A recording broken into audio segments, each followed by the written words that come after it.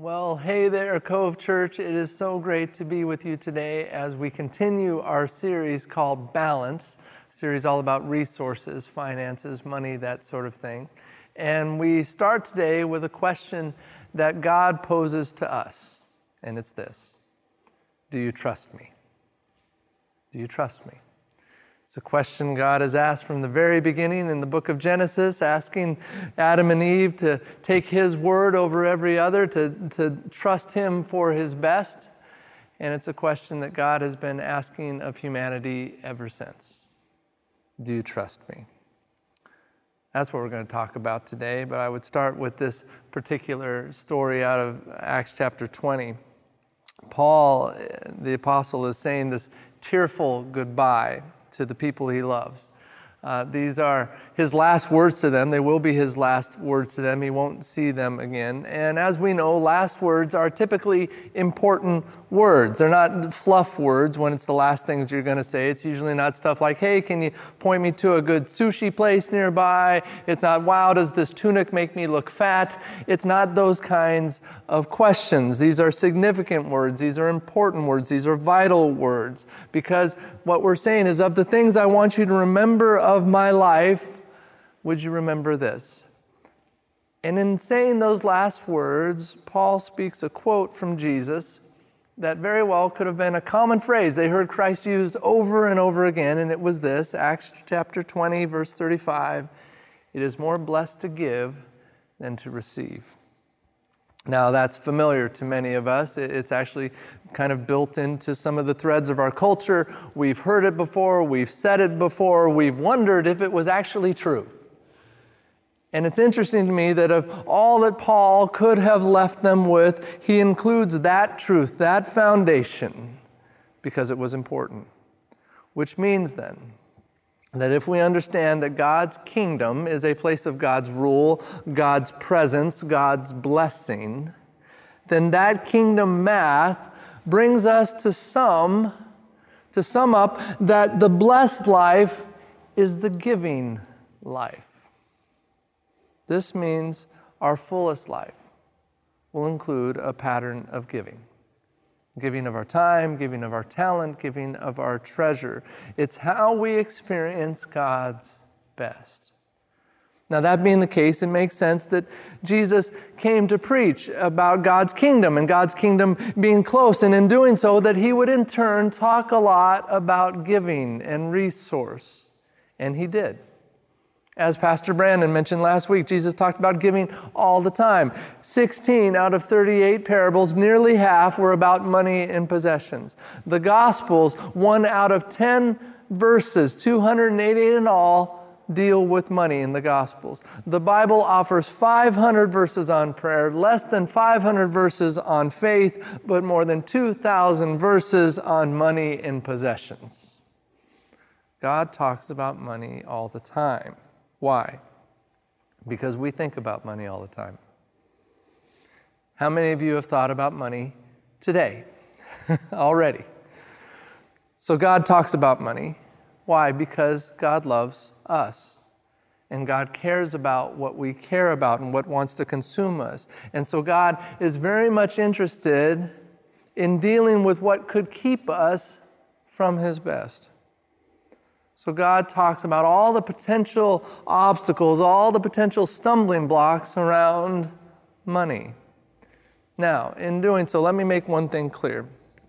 I know when talking about this subject of giving and money, that subject has in some settings been communicated with a really heaping side dish of guilt.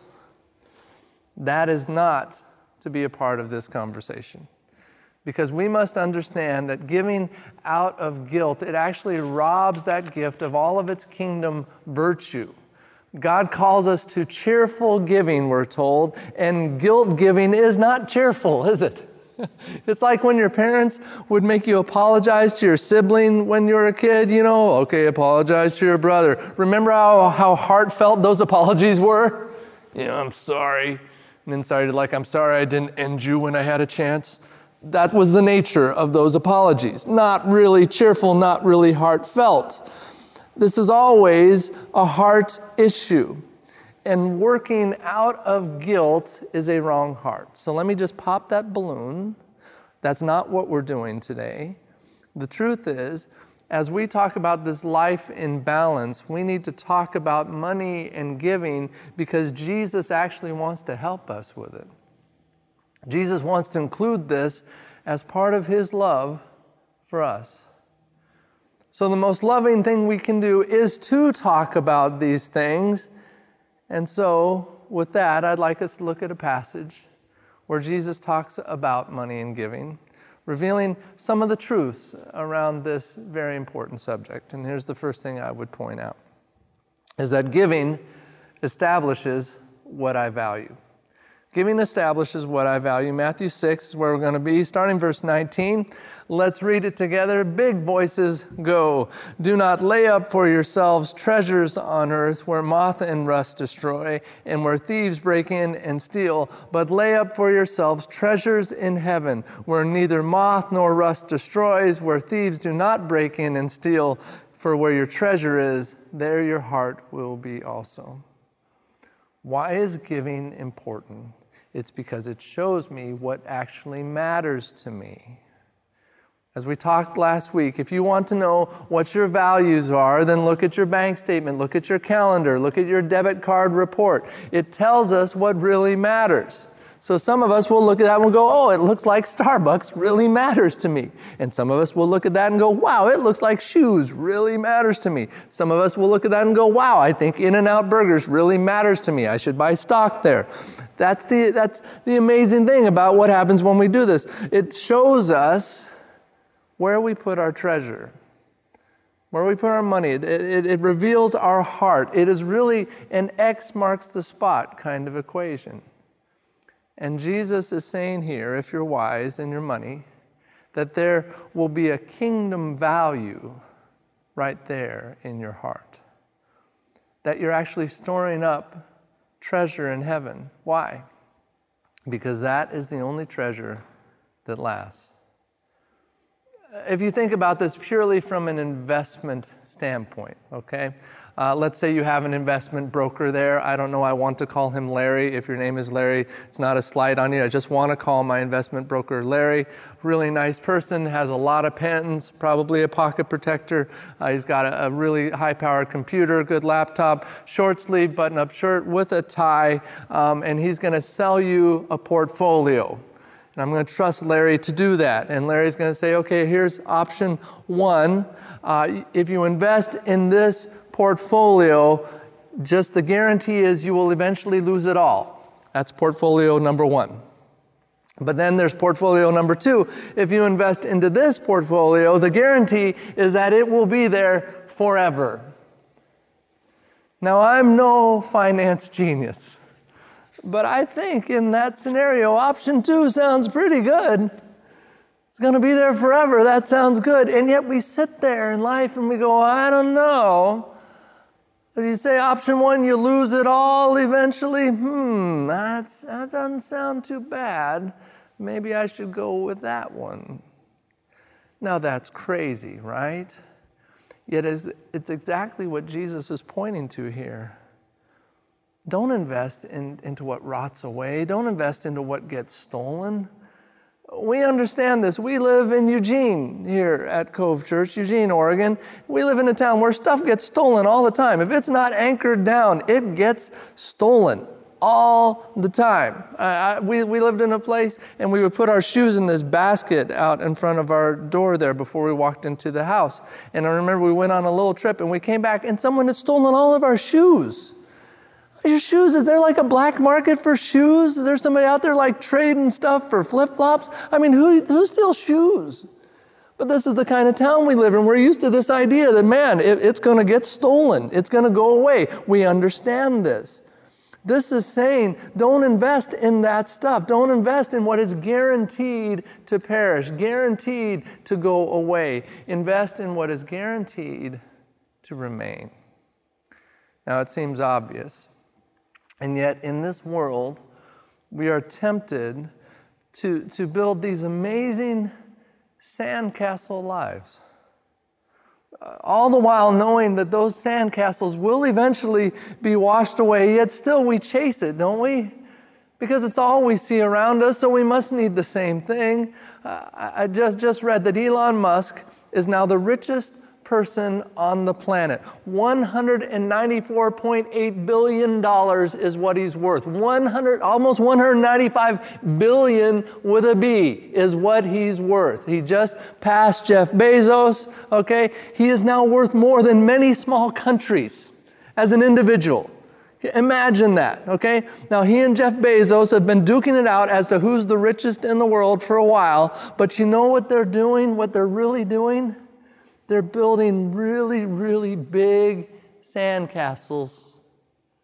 Really nice sandcastles with lovely sandcastle grounds and lovely sandcastle pools and lovely sandcastle theater rooms and beautiful sandcastle solariums.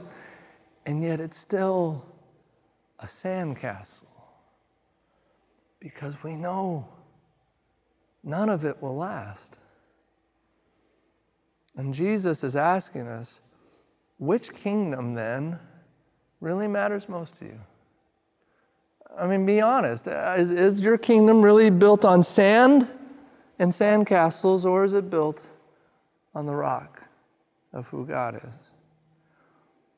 He's saying you have before you this world's kingdom, which we know will never last, guaranteed. And you have God's kingdom, which we know lasts forever. So which do we choose? Never or forever? Now let's say we want to choose God's forever kingdom. The question then is, how do I know that I'm actually living in God's kingdom? The answer, we'll know by where our treasure is. Here's one way of looking at it.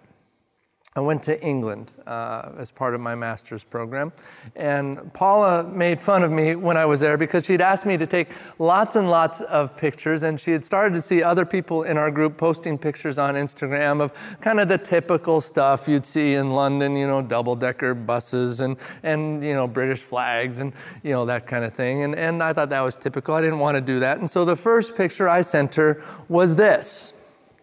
It's a picture of the currency of London. Now, it made perfect sense to me. It was proving to her that I was in the country of England, okay? I could prove it because the first thing I did when I got off of the plane was to go to that currency exchange machine and exchange my money for the money of England. Now, she thought it was a lame picture. Of all the things I could show her, she thought it was lame. But I did so because I knew if there was one thing that was completely unique to the United Kingdom, it was its currency.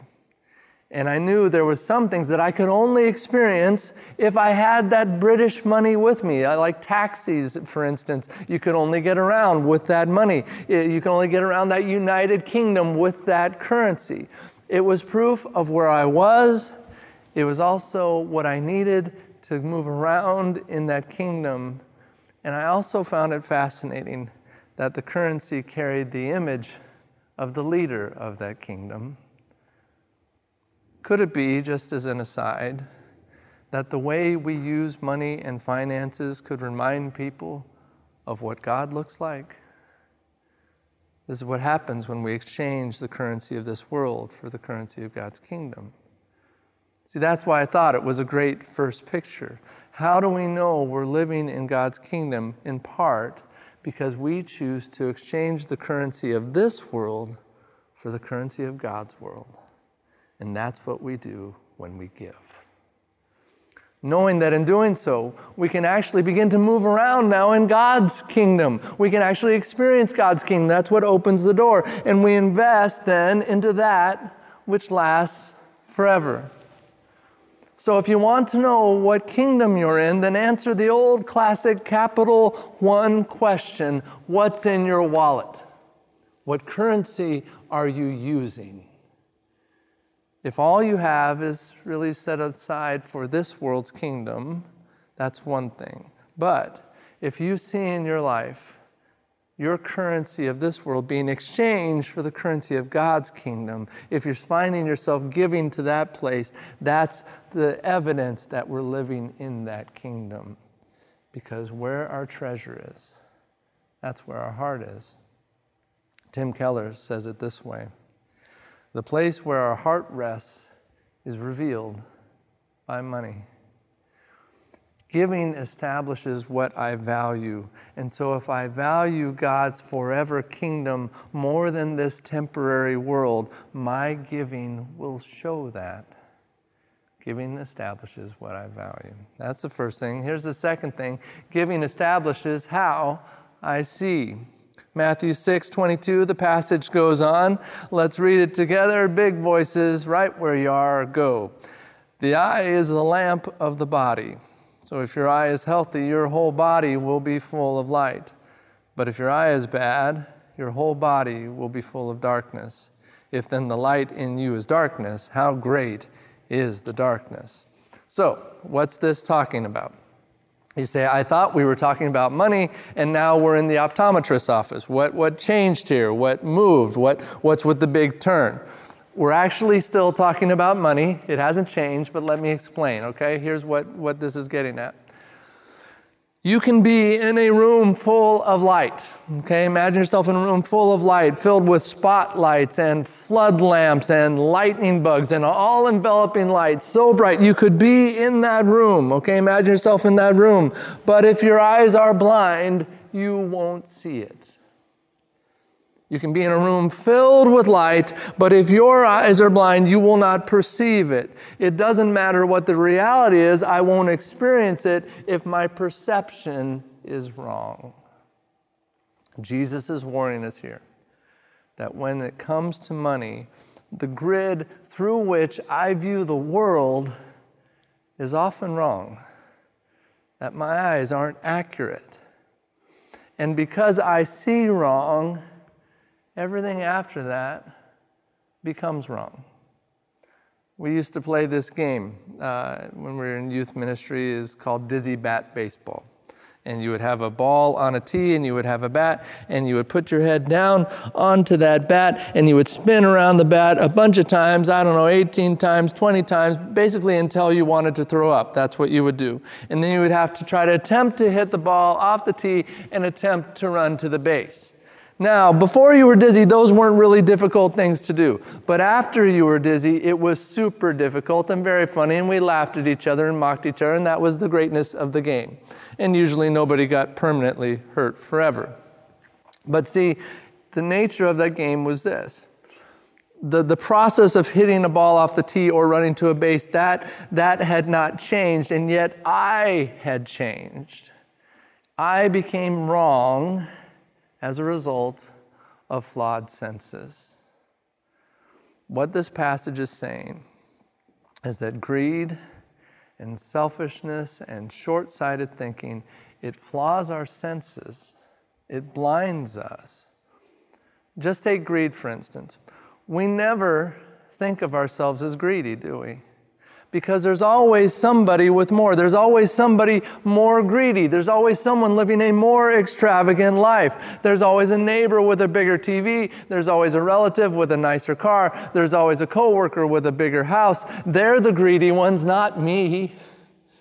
We don't think that greed could possibly apply to us, and this is the deception. That's why Jesus warned us about this very thing, because it's a sin that we can all be in without thinking we're in it. It's kind of unique when it comes to sin in that way. The other sins, we know we're in them, right? I mean, like when you're committing adultery, you're not surprised by that. No one's committing adultery and suddenly they're like, oh, hey, you're not my wife. What's going on? No, that never happens to anyone. No, we know we're in it when that's happening. But greed isn't like that. Greed hides. Greed hides behind, well, I know I give more than they do. Or greed hides behind, I give in other ways too. Or greed hides behind, well, can you believe they bought that? How dare they? It hides. Greed always points fingers at others because it does not want those fingers to point back at itself. We don't want to ask the hard questions of ourselves. And it makes us blind. No one feels rich because there's always somebody richer. And Jesus is saying, I want to help you see what you don't see. There's a great website. It's called howrichami.givingwhatwecan.org. We'll put it on the screen. In that website, you can enter your income, and it will show your rank in terms of global wealth. And it will shock you, because in America, we are very wealthy. It'll show you how you rank in terms of the whole world. And this is so important because we have to see differently. We have to see past the rules of this world and start living by the rules of God's world and move past the ways we're deceived by greed. And there's this tension in that. And C.S. Lewis described it this way. He said, I do not believe that one can settle how much we ought to give. I'm afraid the only safe rule is to give more than we can spare. See, this is when giving starts to matter to us, when it counts, when we really could use it for something else. Like the story of Jesus watching that widow come and give a tiny bit into the offering, while others came and gave so much more. Jesus said her gift matters most to the kingdom because she gave all she had. It's not about what your gift means to others. It's about what your gift means to you, what it costs you. And the problem is sometimes our gifts, they just don't cost us that much. We give to God kind of what we can spare, kind of what's left over. We kind of give God a tip. Here you go. You're being a pretty good God. You've done a good service today. Here's a tip. And it doesn't require any faith. And therefore, it doesn't make room for any miracles. We don't need God in those kinds of gifts. So what's the answer? What's the cure for this self-powered giving? Here's the answer. It's radical generosity. That's the antidote. It's a different kind of giving because it's in that place that my giving moves from what I can give to what God can give through me. It's miraculous. And it's there that I truly start to see God's kingdom come, that He shows up in these places, the places where, God, if you don't move here, we don't make it. That's where God wants to meet us. And it's in that kind of giving that God establishes how I see. That's the second thing. Here's the last thing. Giving establishes who I trust. Who I trust. Matthew 6:24, we wrap up the passage. Big voices go, no one can serve two masters, for either he will hate the one and love the other, or he will be devoted to the one and despise the other. You cannot serve God and money. So, who am I going to serve? Now, I can tell you now, after some 30 plus years of following Jesus, that there is no comparison to serving God and serving money. God gives, money takes. God inspires, money depresses. God equips, money uses. God is fullness, money is empty. Now we're all going to serve something, but money is a really bad boss. Yet we still choose to serve it, don't we? And not only is money a very difficult taskmaster, it's also so limited in its ability to take care of us. And yet we try to trust it to do that. But ultimately, what God is asking of us is, would you trust me to take care of you? A few years ago, I put an ad on Craigslist to sell a drum set. And a guy came over to look at it. And I was looking at the drum set. I talked to him for all of about 15 minutes. And in that 15 minutes, we talked about where he was playing, and it turns out he knew some of the same people I knew in town and played with different musicians that I knew. He went to a church that I knew a lot of the folks at. And so there was all this connection, a great connection. He was a great guy. I just enjoyed the time with him and thought it'd be cool that you would have this drum set. Now, he left, and he started texting me. We came to a price, agreed to a price. And so a couple days later, he came to pick up the drum set. When he came, he just handed me a wad of cash. And I didn't count it, I just put it in my pocket.